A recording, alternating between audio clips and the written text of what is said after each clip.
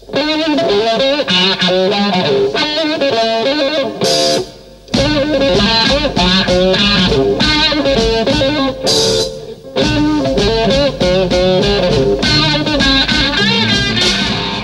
Washington, D.C., this is On the Ground, and I'm Esther Iverum. On this show, the second in a series featuring unheard voices of resistance from 2018, this is part 2 of our presentation from a recent D.C. Council public hearing where residents spoke out on brutality and misconduct by the Metropolitan Police Department. Yes, we talk about the administration of Donald Trump building a wall, but you have allowed a wall to be built between those you've hired to police, we have hired to police us, and those who we've hired to serve us. The July hearing was held after several controversial interactions between police and residents in D.C.'s predominantly black neighborhoods, and after no officers were charged in recent police-involved deaths of black men and boys. We talk about stop and frisk, and jump out doesn't exist. Let's keep it real. We know it's real. We know that there is racial profiling in Ward 7 and 8. We know there's racial profiling in the rest of the wards in the city of Washington, D.C. All that is coming up.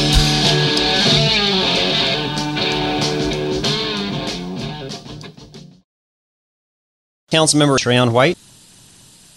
First, I would like to thank Chairman Charles Allen for hosting this very important conversation about what is community policing and how do we hold our police department accountable and also our elected officials accountable and also the community. For me, far too long we have had heated conversations about what is truly community policing. I started this conversation with a series of emails about 2-3 months ago after I was in Ward 8 late at night and got a phone call. During that phone call, I came to an incident where there was 2 young men detained in a car and was held for over an hour and was told they were not able to leave unless they produced a gun. And so in that instance, I learned that the police department said this was a ethical and acceptable practice that they held people without arresting them until they or someone bring a gun to the scene of the crime in order for them to be released. This raised a series of questions. I started a Facebook Live post. During that time, I then learned there were other members in the community that this has happened to them as well. And so this hearing is a beginning of some conversations about honesty, about how we can better our department and also our community relations. As I reflect on a series of incidents that's been happening all over the United States of America, it is important that as we as leaders be truthful and transparent on how we handle these serious and sensitive matters. I see the family of Jeff here, who was also a young man who was a victim of homicide at the hands of the Metropolitan Police Department. I see other people in the audience. Tragedy, what is happening to black and brown individuals all across the United States of America. And we're talking about people who are supposed to be protecting and serving. Are all Metropolitan or police officers bad? No. But there are some bad apples that make it bad for everyone else and gives the police department a negative perception.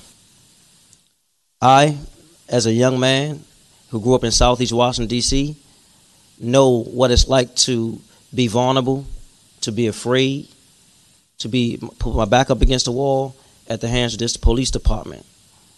This is not a bad MPD session, but this is about honesty. I was hospitalized twice, assaulted twice by the Metropolitan Police Department, and it's documented. And far too often, I hear the police department say, file a complaint. You know, you have to file a complaint. In 2006 and 2007, I did just that. I filed a complaint with the police department and the Office of Police Complaints. Just about 4 months ago, the officer who assaulted me, I saw him riding on a detail down Pennsylvania Avenue for the president. So not only did I file a complaint and go to the hearings and go through all that stuff, go to court, sue the D.C.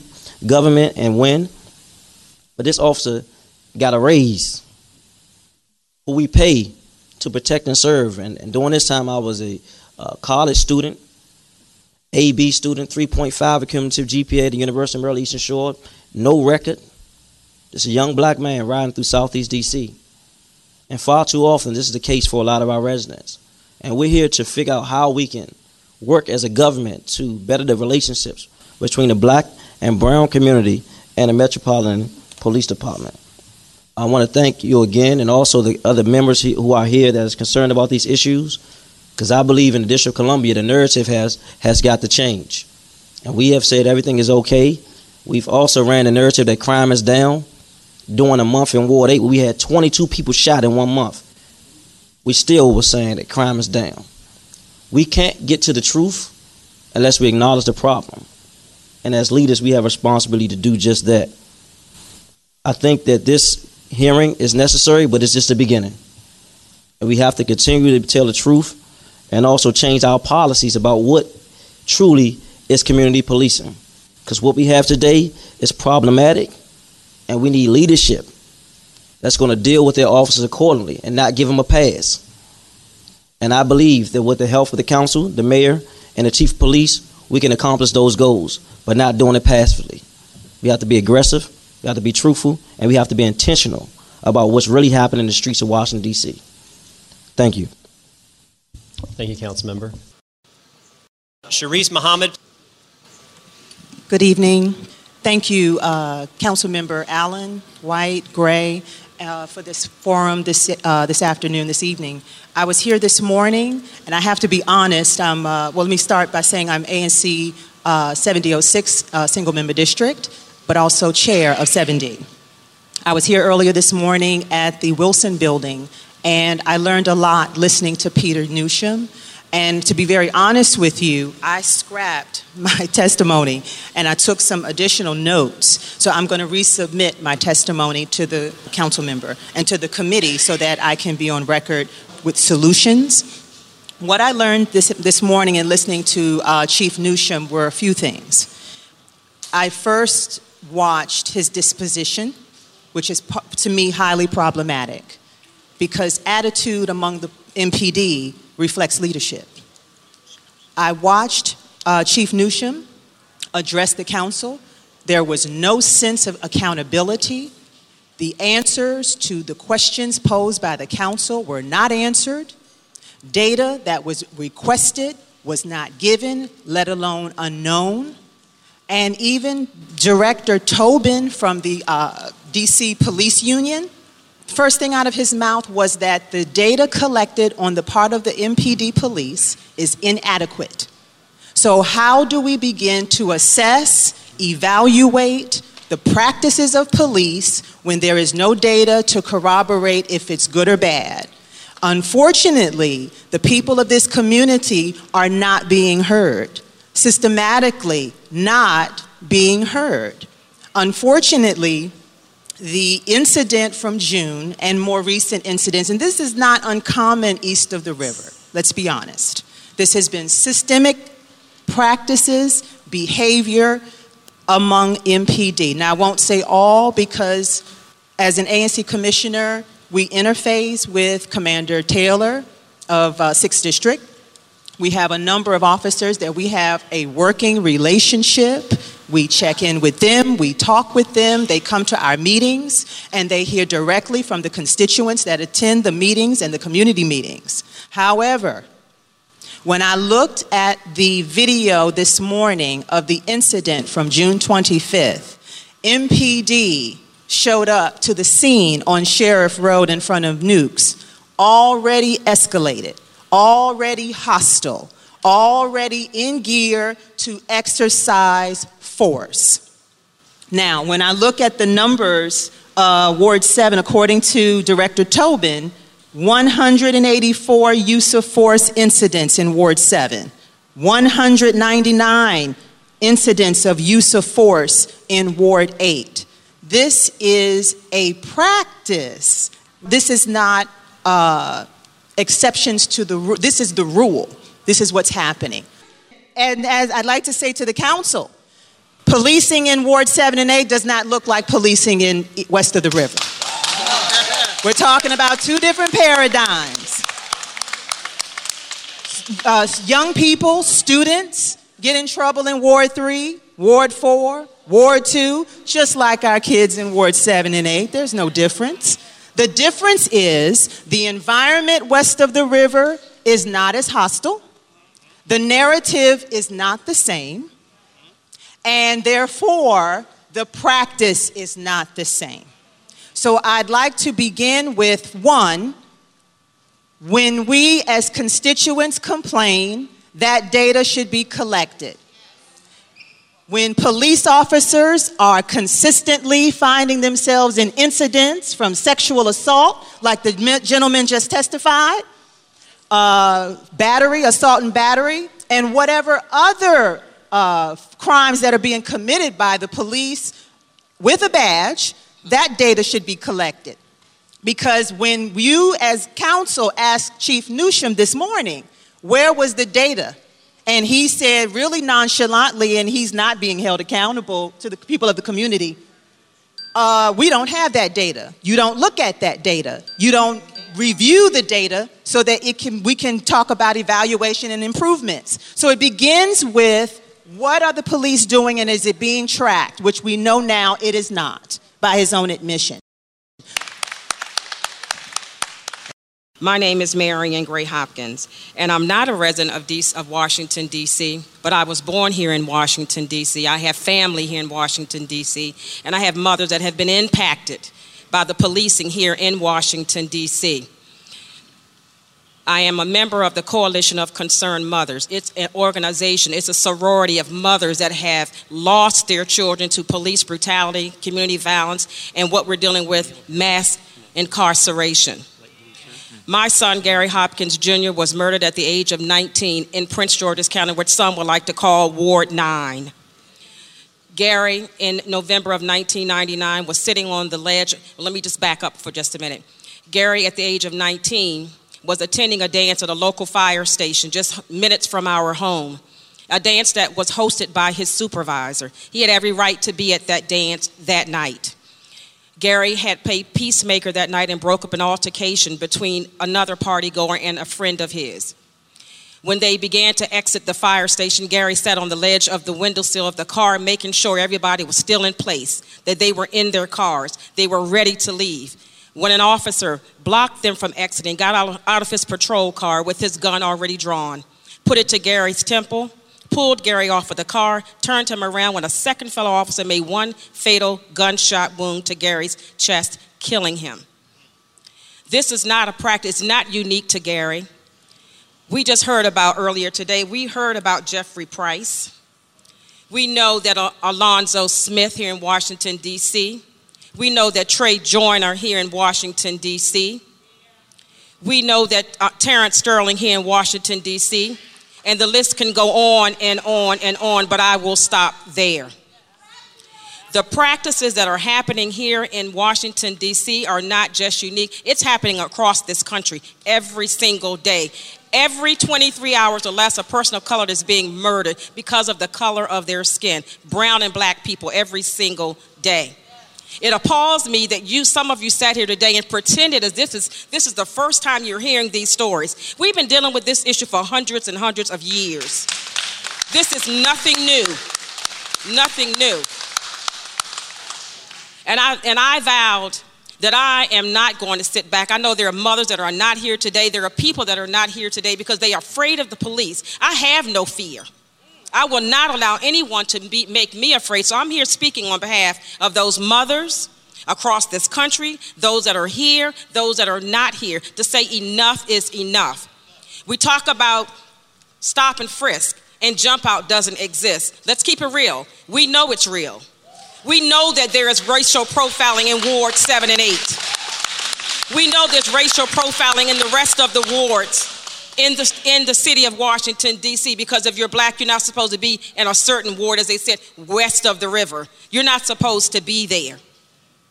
And enough is enough. This needs to stop. I mean, the incident just occurred. These people grew up in these communities, and they are being harassed in the communities that they live in. One of the things that police officers can do is they can become acquainted with the people in the community that we pay to protect and serve us, not to kill us, But they fail to do that. They come out with the narrative to the media that is lies until someone finds out otherwise, and then they're backpedaling to tell the truth. The truth should be on the onset. There's a camaraderie amongst the police force. There's that blue wall of silence. And it's not just some bad cops. There's a bad crop. And it needs to be overhauled. We're dealing with a white supremacist racist system that needs to be overhauled. And it needs to be overhauled now. Now. So don't sit here with the political BS, because you need to do something. Each of you that don't do anything are carrying the blood on your hands of those that have died, those that will die, and those that have almost died. You are being voted in by the community, and you should do something. We should be sitting down as a people, as a community, with the police officers, with you, with those in the community, and we should be sitting down having some dialogue. But because when we walk when we're black, when we talk when we're black, that they are afraid of us. As someone mentioned, we pay taxes just like everybody else, just like the white folks, the folks in suits, but it doesn't matter who you are. My son was in a 2-parent household. We worked. He was in college, a full-time college student, doing the right thing, but he ends up dead. My son's final college essay was, "It takes a village." I heard those words here today. We need to go back to becoming a village. I implore you, everyone up here, and the police force in Washington, D.C., to become part of the village, and let's bring about change, because accountability and transparency does not exist today. Thank you. Thank you very much.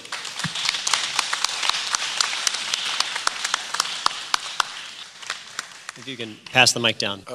DR from the Deanwood community. I've been living here for, I want to say, 31 years, all my life. Just basically wanted to test bases on that June 13th incident. I was one of the guys that was actually there, that recorded the incident. The 13th incident and the incident when they came back for the retaliation. I just want to say though, what y'all seen in that video, that's nothing new. We've been going through this in this community for the last 3-4 years. That's why we retaliate so much towards them. It's an ongoing beef. 2 years ago, we had the same video that was somewhat similar to the one that got put out, where me and the officer, I want to say, we got into a verbal confrontation where he told me I couldn't stand around him with a mask and gloves on at freezing weather, below 32 degrees. So he tried to handcuff me. I snatched away from him, and we just kept going back and forth. The video went viral, 17 million views. As weeks went past, the police officers kept provoking us. Eventually, they came how they came on the 25th, about 50 officers. They arrested 8 people from our neighborhood. Everyone got charged with assault on a police officer, threats, inciting a riot. This case continued on for probably about 3 months. So as the process went on, I ended up getting my stay-away order taken away from the block that the process happened on. One of the officers didn't know that, so they saw me on the block, and I ran from them. My uncle that's in the audience, he told me, let's go down there and show them the proper paperwork to leave you alone.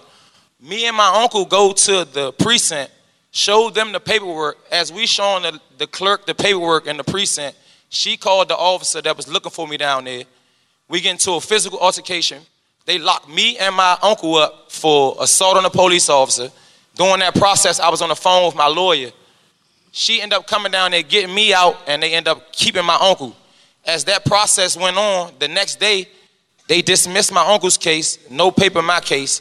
So I went to OPC. That's another reason why I came down here, because you said the paperwork. I went to OPC. I done been to OPC numerous of times. I'm done with them. That incident I just told you about, when they dismissed my case and dismissed this case, OPC told me they was gonna give a 15-year veteran officer more training. Why does he need more training? He been on the force for 15 years. I'm just lost. I feel as though, honestly, it will never change. That incident I just reflected on, the officers that was part of that incident, every one of my friends pushed paperwork. They moved to another sector, but that doesn't not going to say if more officers that's coming in not going to do the same thing that they've been doing. exactly what you're been saying right now, and that's happening. As years passed, they moved them officers and brought new ones in, and that's what's being showed on 2013 and on the 25th. It's like it's an ongoing cycle. It will never change. You got officers that hop out telling grown men, "Let me see your waistband, Joe." How is that a way to say something to another grown man? Sir, let me see your ID. Sir, could you stop? Let me talk to you. It's just like they look at everyone in the community like villains. Back in the day, my grandmother told me when they was coming up, police officers, police the community, they'd park their car, get out, walk around, speak to the neighbors, go on the store owners, ask them how they doing, how they day been going. Walk up to the people in the community. I heard some neighbors say in a meeting the other day that they scared. They've been living in the community for 4 years, but they scared to go outside. I think if you go outside and say something to them gentlemen that you see outside, I think it'd be a better response than rather you calling the police. I think that should be your second option rather than just calling the police. Most of the time when people hang out in the neighborhood that I'm in, if someone come out and say, clean the trash up, get off my car, that get done. That person come in with their groceries, anything. People move out their way, help them with their groceries. Just like Anthony Green said, that neighborhood that I am, crime down 50%. We don't need the police around there. We police our own neighborhood. And that's what's been going on for the last years. Thank you very much. Ms. Goggins? Yes, it's hard to follow that up. My name is April Goggins, and I'm a co-organizer with Black Lives Matter DC and the creator of Keep DC For Me. I am a proud Southeast Ward 8 resident and have lived and raised my daughter in Anacostia for almost 12 years. First, I want to thank you, Councilmember Allen, for not only holding this hearing that we've been desperately demanding, but also to do so after work and for intentionally doing so without the intimidation of police.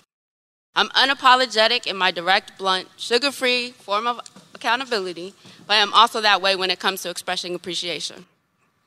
Now, let me start with one other unapologetic statement.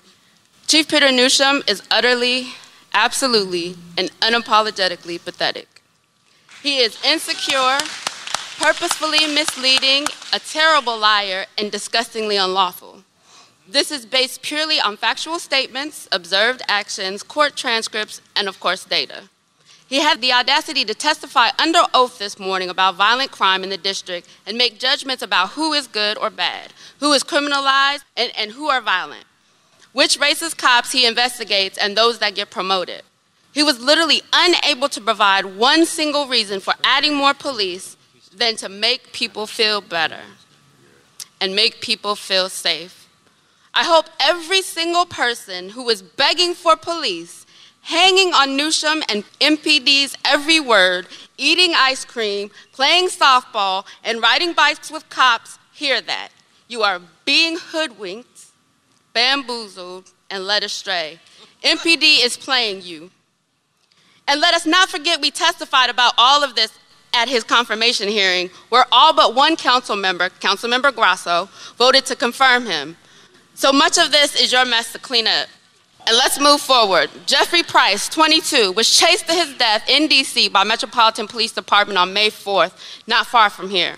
On May 10th, MPD executed a warrant at the home of the mother of Jeffrey Price's girlfriend and killed the family dog in the process. On Friday, May 11th, MPD officers conducted a warrantless search of his mother's property, which is still under investigation. Both of these incidents were clearly meant to scare Jeff's family and friends as they grieved. I was uplifted today when someone affected by those incidents said, they tried everything, but we ain't never scared. Daquan Young, 24, was shot and killed in DC by an off-duty police officer on May 9th, 2018, in front of the Brooklyn Recreation Center. Every public statement by Newsham and MPD after this murder contradicted the previous one, as it did in Jeff's case. The media reported the inconsistencies, but there was no more discussion after one news cycle, immediately dismissing black eyewitnesses that ran for their lives as he shot wildly through the block and hitting cars. The same with Samuel Cooper, and then on June 12th, Marquise Alston. And I just want to say that one of the things that has happened in watching this video is that there are two kinds of opinions about this video. The first is the people who want the young men to be respectable and they're worried about what they're wearing and what they're talking about. And then there's the other 90%, which is other young people who finally feel like what they're saying is not crazy, who finally feel like there are people all over the city that are experiencing the same thing that happened to them. And I just want to end by saying respectability isn't going to save them or us. It never has and it never will. Folks were respectful in their Sunday best during the civil rights actions, but that didn't stop dogs from tearing the flesh from their bones or water hoses from knocking them unconscious. So I just want to say, let's not replicate the system's thoughts and actions that have justified the physical and social control of black folks for hundreds of years. Let's not think that they are the exception because these young men are articulate and show up. Black folks do that all over the district and we write them off. We must radically shift the way we interact with all black people, or we are doomed to continue down this path of self-sabotage and unintended consequences to keep us seeking power instead of harnessing what we already have collectively. Thank you very much.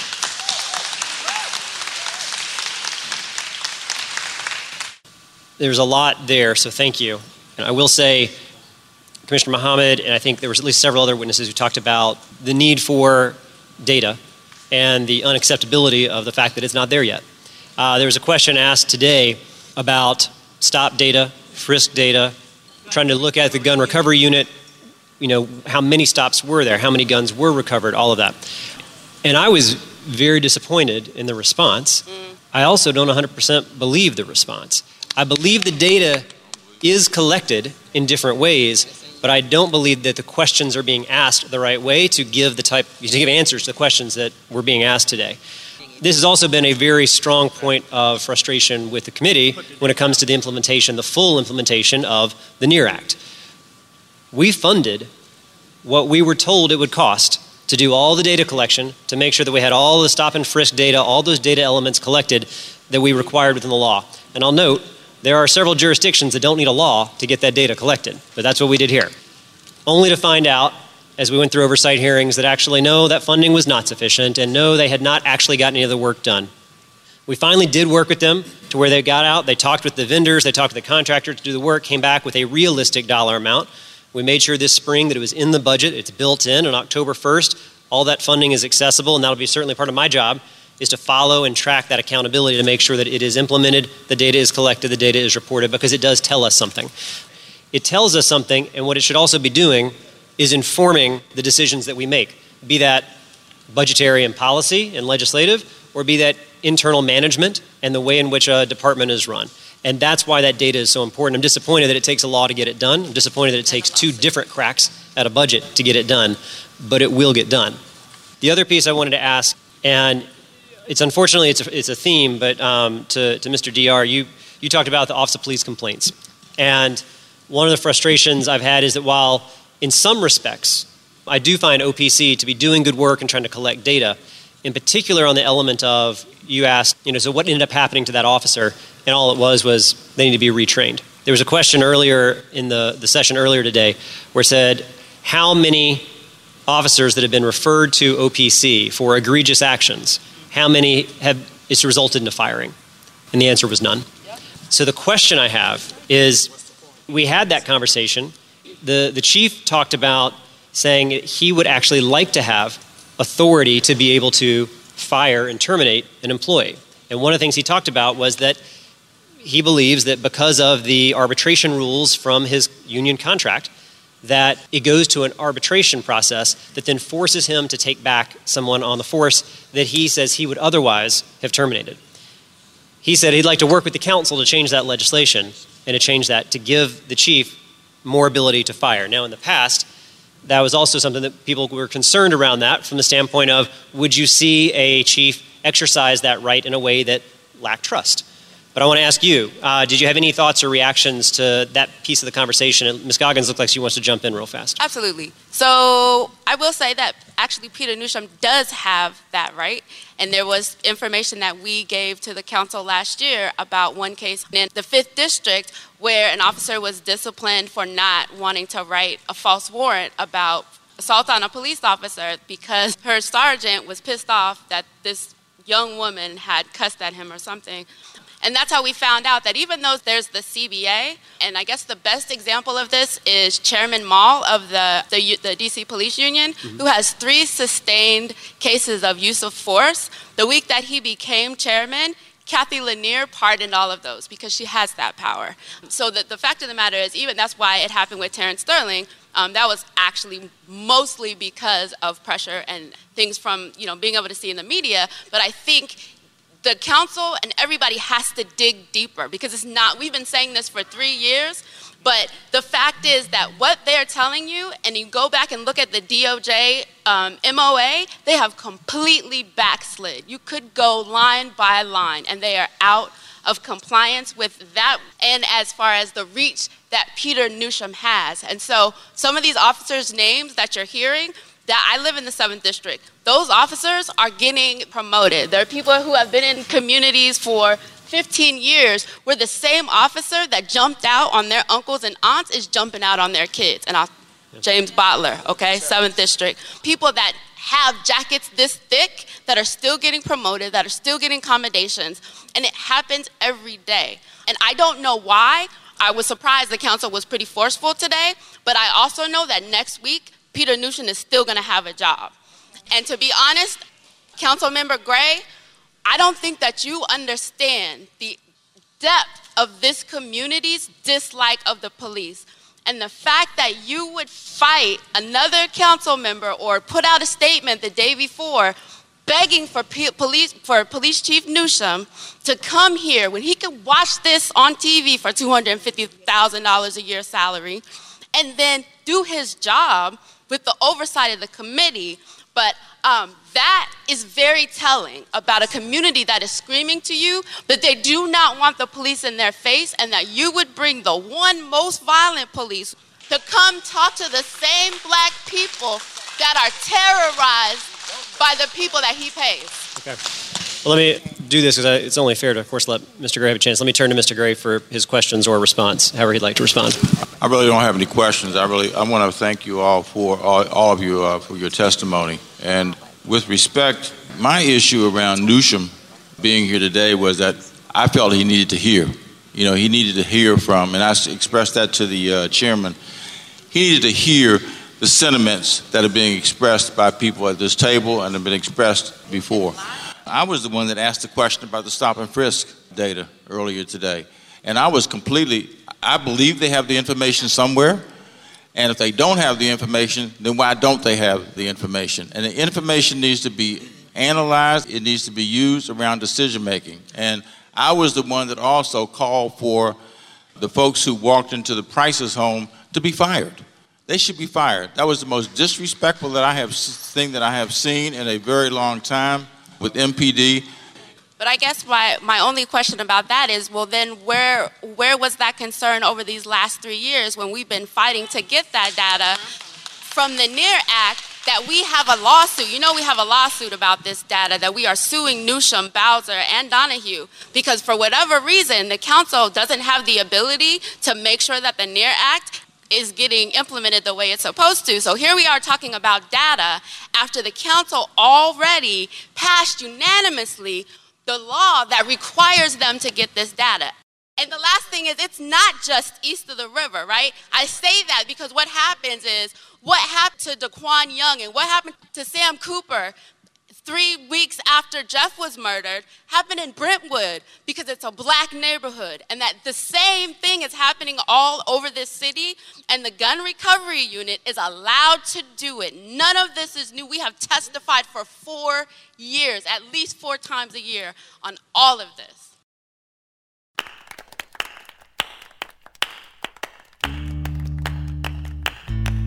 You are listening to residents speaking out at a D.C. Council public hearing about brutality and misconduct by the Metropolitan Police Department. You just heard an exchange between Black Lives Matter activist April Goggins, Councilman Vincent Gray, and Councilman Charles Allen. This is On the Ground, Voices of Resistance from the nation's capital on Pacifica Radio. I'm Esther Averum, and now more from the hearing.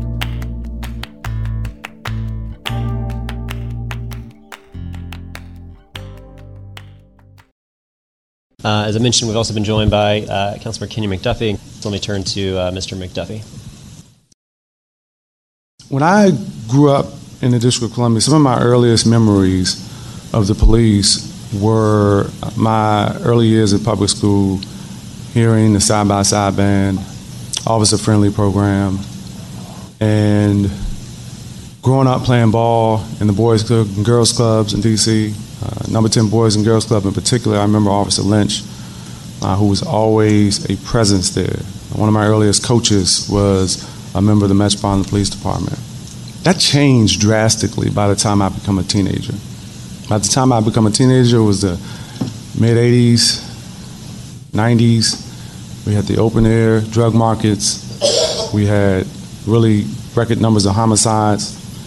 And we had members of the Metropolitan Police Department, Park Police, Secret Service. I mean, any law enforcement agency in the District of Columbia seemed to be converging on my neighborhood and the neighborhoods where my friends live. My perception of law enforcement changed during those years.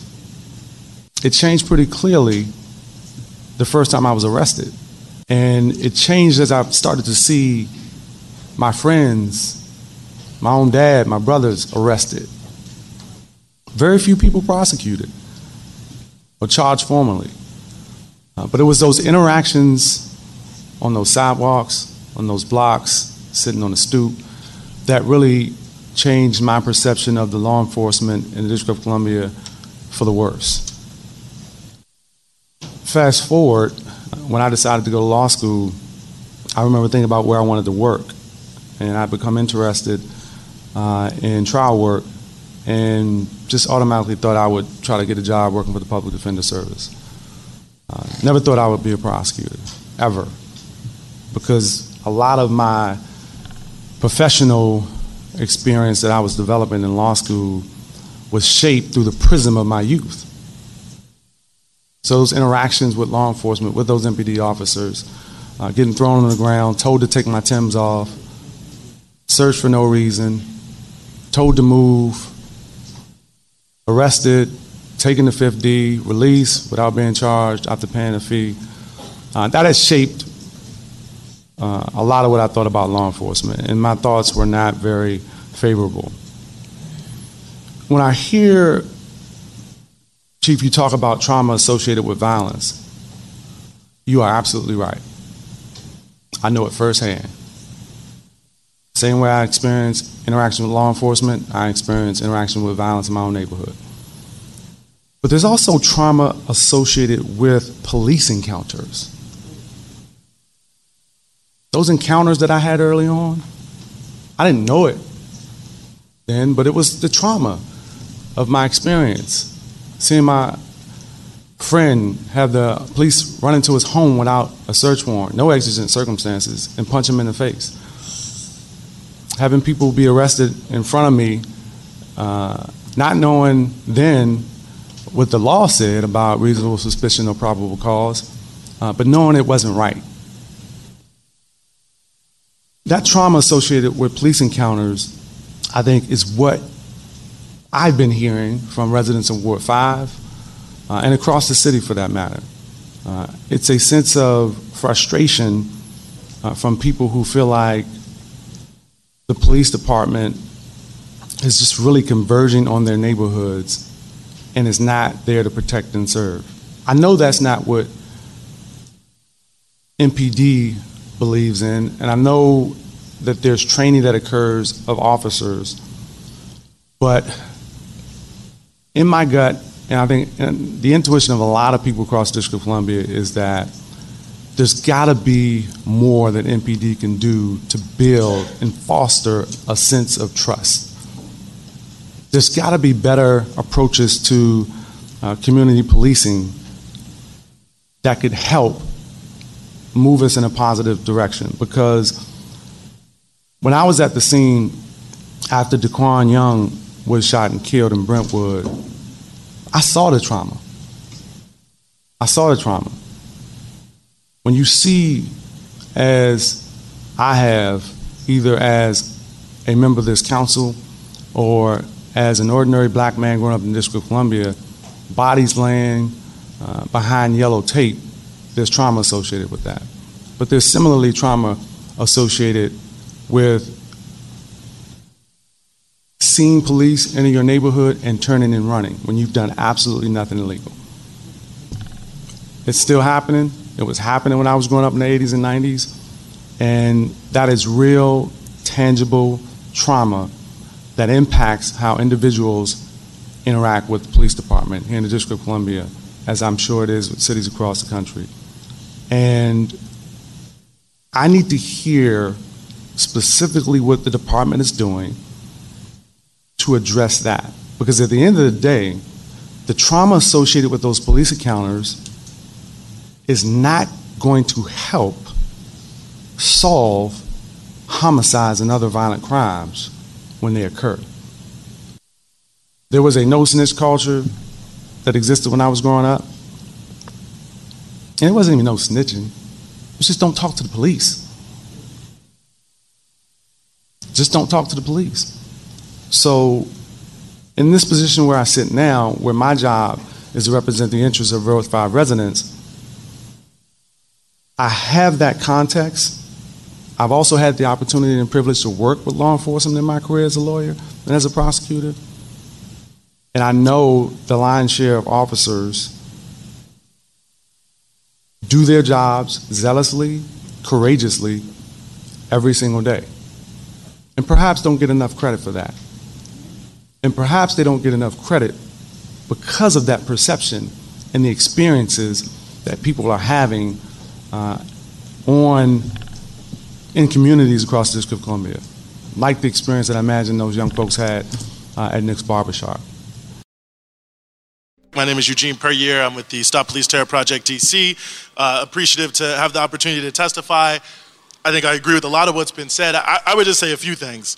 You know, one thing that I think has to be addressed here that is the elephant in the room is the overall issue of stop and frisk, which is the most discredited policing practice in the entire country.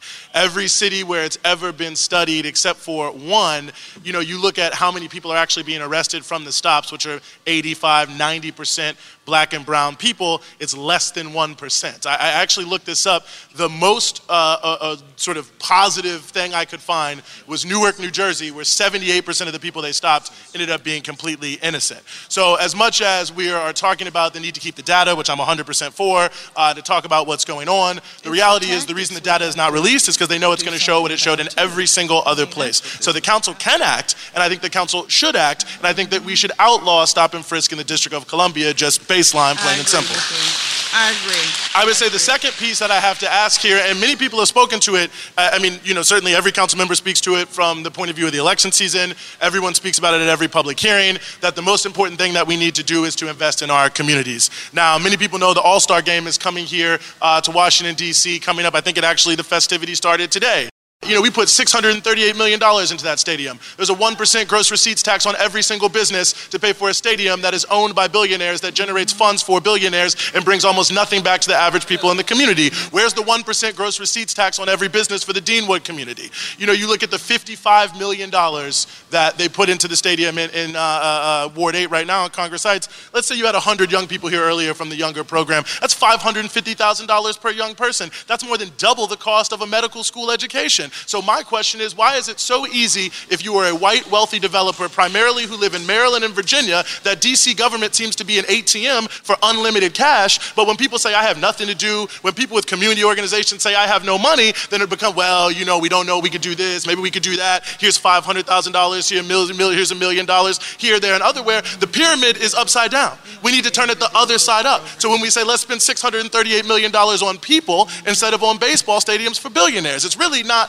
rocket science. And when you look at what the council does, you know, when it came to Initiative 77, everyone in the council was ready to overturn it in 2 weeks and pass emergency legislation and turn it around. So when the council wants to do something, you do it. So if the money needs to be there, the money can be there. And this is the final thing I just want to say. And I'm not saying this as a threat. I'm not saying this as something I'm advocating. I'm not saying this as something I want to see happen.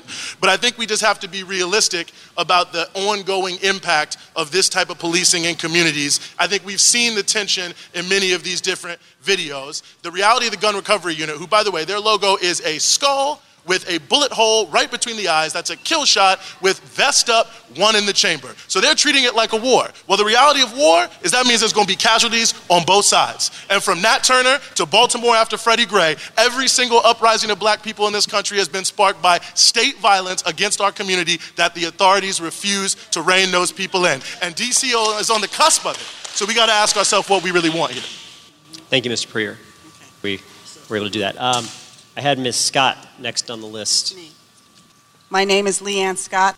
I run a nonprofit that provides media coverage and media production training to under-resourced and traditionally oppressed communities in Washington, D.C. We worked out of the Potomac Gardens Public Housing Complex, which is in Ward 6, for 3 years, but we are now operating out of We Act Radio in Ward 8. Grassroots DC quite recently produced a series of videos of DC residents describing their experience with the police.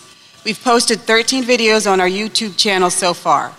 They described some very familiar stories and some that I hadn't even considered. Mahima, who is editing the video, is far more familiar with the footage and will describe them in more detail. Mostly, I'm just going to give you my impressions, but I did want to tell one story that didn't make it into this series. Back in 2010, a DC Public Works employee was handcuffed and searched on the street as a result of a sting operation that didn't go exactly to plan. This man had nothing to do with the crime, but he was in the wrong place at the wrong time.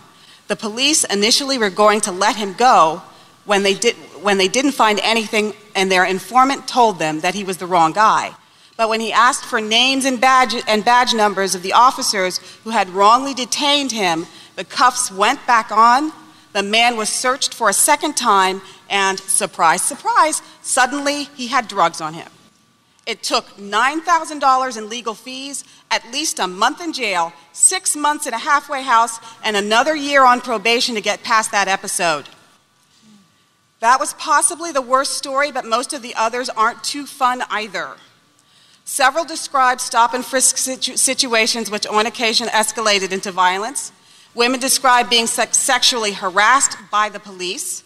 An African American and deaf woman describes being harassed for not responding to questions or orders that she can't hear. Trans women of color are harassed because the assumption is made that they are sex workers, which should be decriminalized anyway, but I don't want to digress. Another woman described how she regretted calling the police for help because the police actually made the situation worse. In fact, everyone who talked about calling the police for assistance were met with disrespectful and unprofessional behavior. These people were treated badly even when they couldn't avoid calling the police. One sexual assault victim described not wanting to call the police because she couldn't imagine that even if everything went the way it was supposed to within the current system, the result wouldn't have been what she could describe as justice. All but 2 of the 17 individuals we recorded for this project described wanting another system in place, one that involves extensive community input and even management. Under the current system, the police do not serve and protect the members of the community, at least not in the communities where Grassroots DC works. Based on the stories we've recorded, the police understand that they have power over members of the community, and they seem to believe that their job is to use that power to control them. When those folks who have been harassed and brutalized by the police express their concerns publicly, become civically engaged, and organize their neighbors to join them in demands for change, the police target them even harder. In my years with Grassroots DC, I've heard many more stories that have not been recorded. Some of the worst stories that I've heard come from the folks I worked with at the Potomac Gardens Public Housing Complex. I worked with a number of seniors there. They made it clear that police misconduct is not only widespread, but there's also nothing new about it. I worked with one man whose brother was mortally wounded in an elevator by the police who had him in custody and were taking him to trial. Needless to say, he did not get his day in court. That was in the 1970s. Another woman got into a squabble with a neighbor in the 80s. It was loud, but not that serious. Now she has a charge that she has to explain every time she applies for a job. She works regularly, but she also feels certain that she's been turned down for work as a result of something that happened when she was in her 20s. One young man would come into the computer lab that we had set up to study for an exam that would get him into the city's fireman EMT training program. He wanted to serve the city and his community. This was a very bright young man. He had a run-in with the police that resulted in a plea deal for what I would describe as a bogus charge. Now, not only does the city not have a fireman or EMT from the community, because they wouldn't accept him due to his record, but Potomac Gardens has a resident who might just have been able to afford market rate housing in this city if he'd been able to pursue his chosen profession. This is an old problem, it requires new solutions, and you can begin by listening to leaders from the community who are calling for full implementation of the NEAR Act, community control over the police, and take some of that money that you're using to over-police under-resourced communities and invest it in programs that the community is asking for. Thank you. Thank you, Ms. Scott.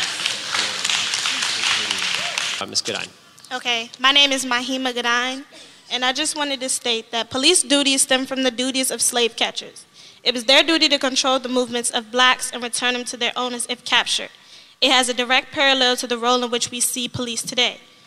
It was revolved to serve as a military solution to social problems. If you have a community that is not funded and its resources being taken from it, then that creates frustration. And it is the cause of social ills within our community.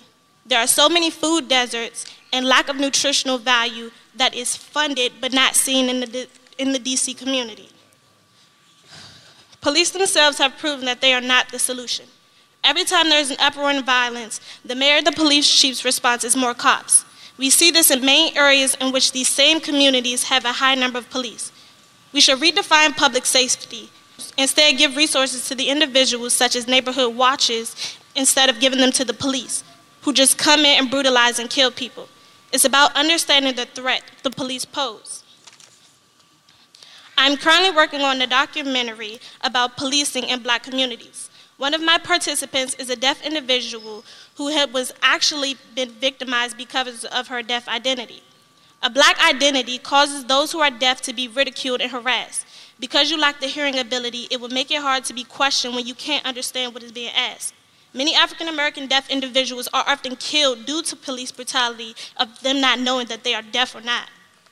The institution of slavery and the control of minorities, however, were two of the more formidable historic features of American society shaping early policing. Slave patrols and night watches later became modern police departments, which are designed to control minorities. This is why police is viewed so horrendous and viciously. This is because of the origin of police force. What we should do is make police training start with a history lesson and stop pretending that racist and crooked cops do not exist. That's all I wanted to state. Thank you very much. And Reverend Harrison? Yes, my name is Reverend Alfred Harrison. I'm the co-founder of Angels of Hope Ministries over in Southeast DC, Ward 8, on Elvins Road corridor. I'm joined by the co-founder, Reverend Claudia Harrison. We've been servicing that community for 23 years. Former Mayor Gray remembers probably visiting our site. I just want to be a 4-point bullet here and keep it quick. We talk in every profession and vocation. I've always had diversity and harassment training. It is time for our officers who you have increased their budget to police the community to have cultural sensitivity training. It starts with them being integrated into the community, into the grassroots organizations, and understanding what the community is saying to them.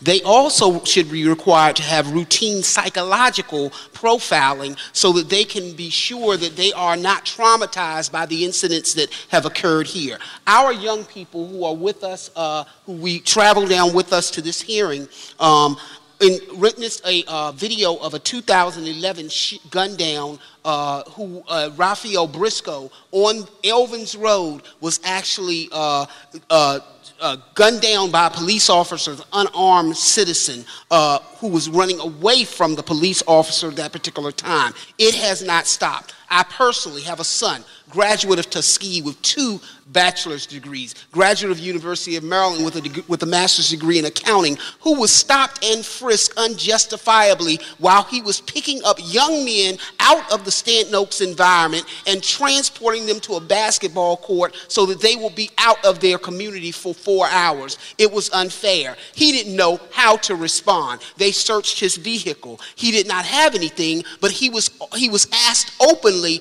to actually tell where he worked in a high sensitive environment in front of the young people. And this was a bad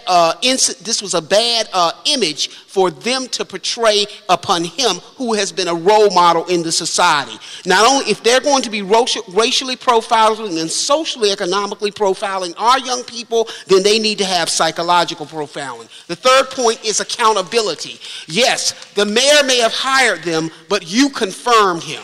He is the chief, and therefore we are holding you accountable to hold him accountable. Funding and investment. We need to stop just funding the policing of our young people, but we need to fund the programming like SYEP, which you cut, that we have many workers here tonight who could not even get validated through the process because the system has been broken for them. Yes, we talk about the administration of Donald Trump building a wall, but you have allowed a wall to be built between those you've hired to police. We have hired to police us and those who we've hired to serve us. We have gotten to the point where we call it, unless it goes viral, we think it's fake news. But I come to tell you this evening that God is looking over this land and he's saying to you, what have you allowed to happen to your brother Cain? His blood cries out. That is the eulogy that I gave at Roscoe Briscoe's visual 7 years ago. So I say to you, and I'm inviting my youth to please stand with me, we are taking a stand, and if you turn your backs on us, the slave owners hired a slave steward to be in the field and watch over them. Chief Newsom and these police officers have become a slave steward to our young people. If you turn our backs on us on November, we will turn our backs on you.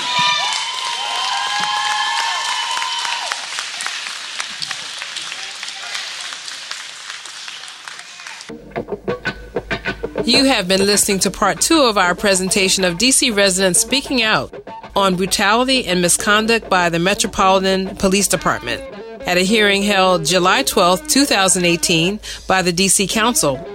As a follow-up to today's show and our show last week, MB Cottingham, who said Officer Sean Logicono conducted a public anal cavity search on him, has filed a lawsuit against Logicono, who is still working for the Metropolitan Police Department. And as of our deadline, the officers who conducted an illegal search at the home of Denise Price and shot to death the family dog at the home of Jeffrey Price's girlfriend also remain on the force. And key provisions of the NEAR Act recently passed legislation which would compile data related to police activities such as stop and frisk incidents are still not being enforced. This is the second in a series featuring unheard voices from 2018. We will return with our regular programming in September. This is On the Ground, Voices of Resistance from the nation's capital on Pacifica Radio. You can reach us and listen to complete versions of all of our shows on our website, onthegroundshow.org. And if you're a listener and are on Facebook, please like our Facebook page, On the Ground Show.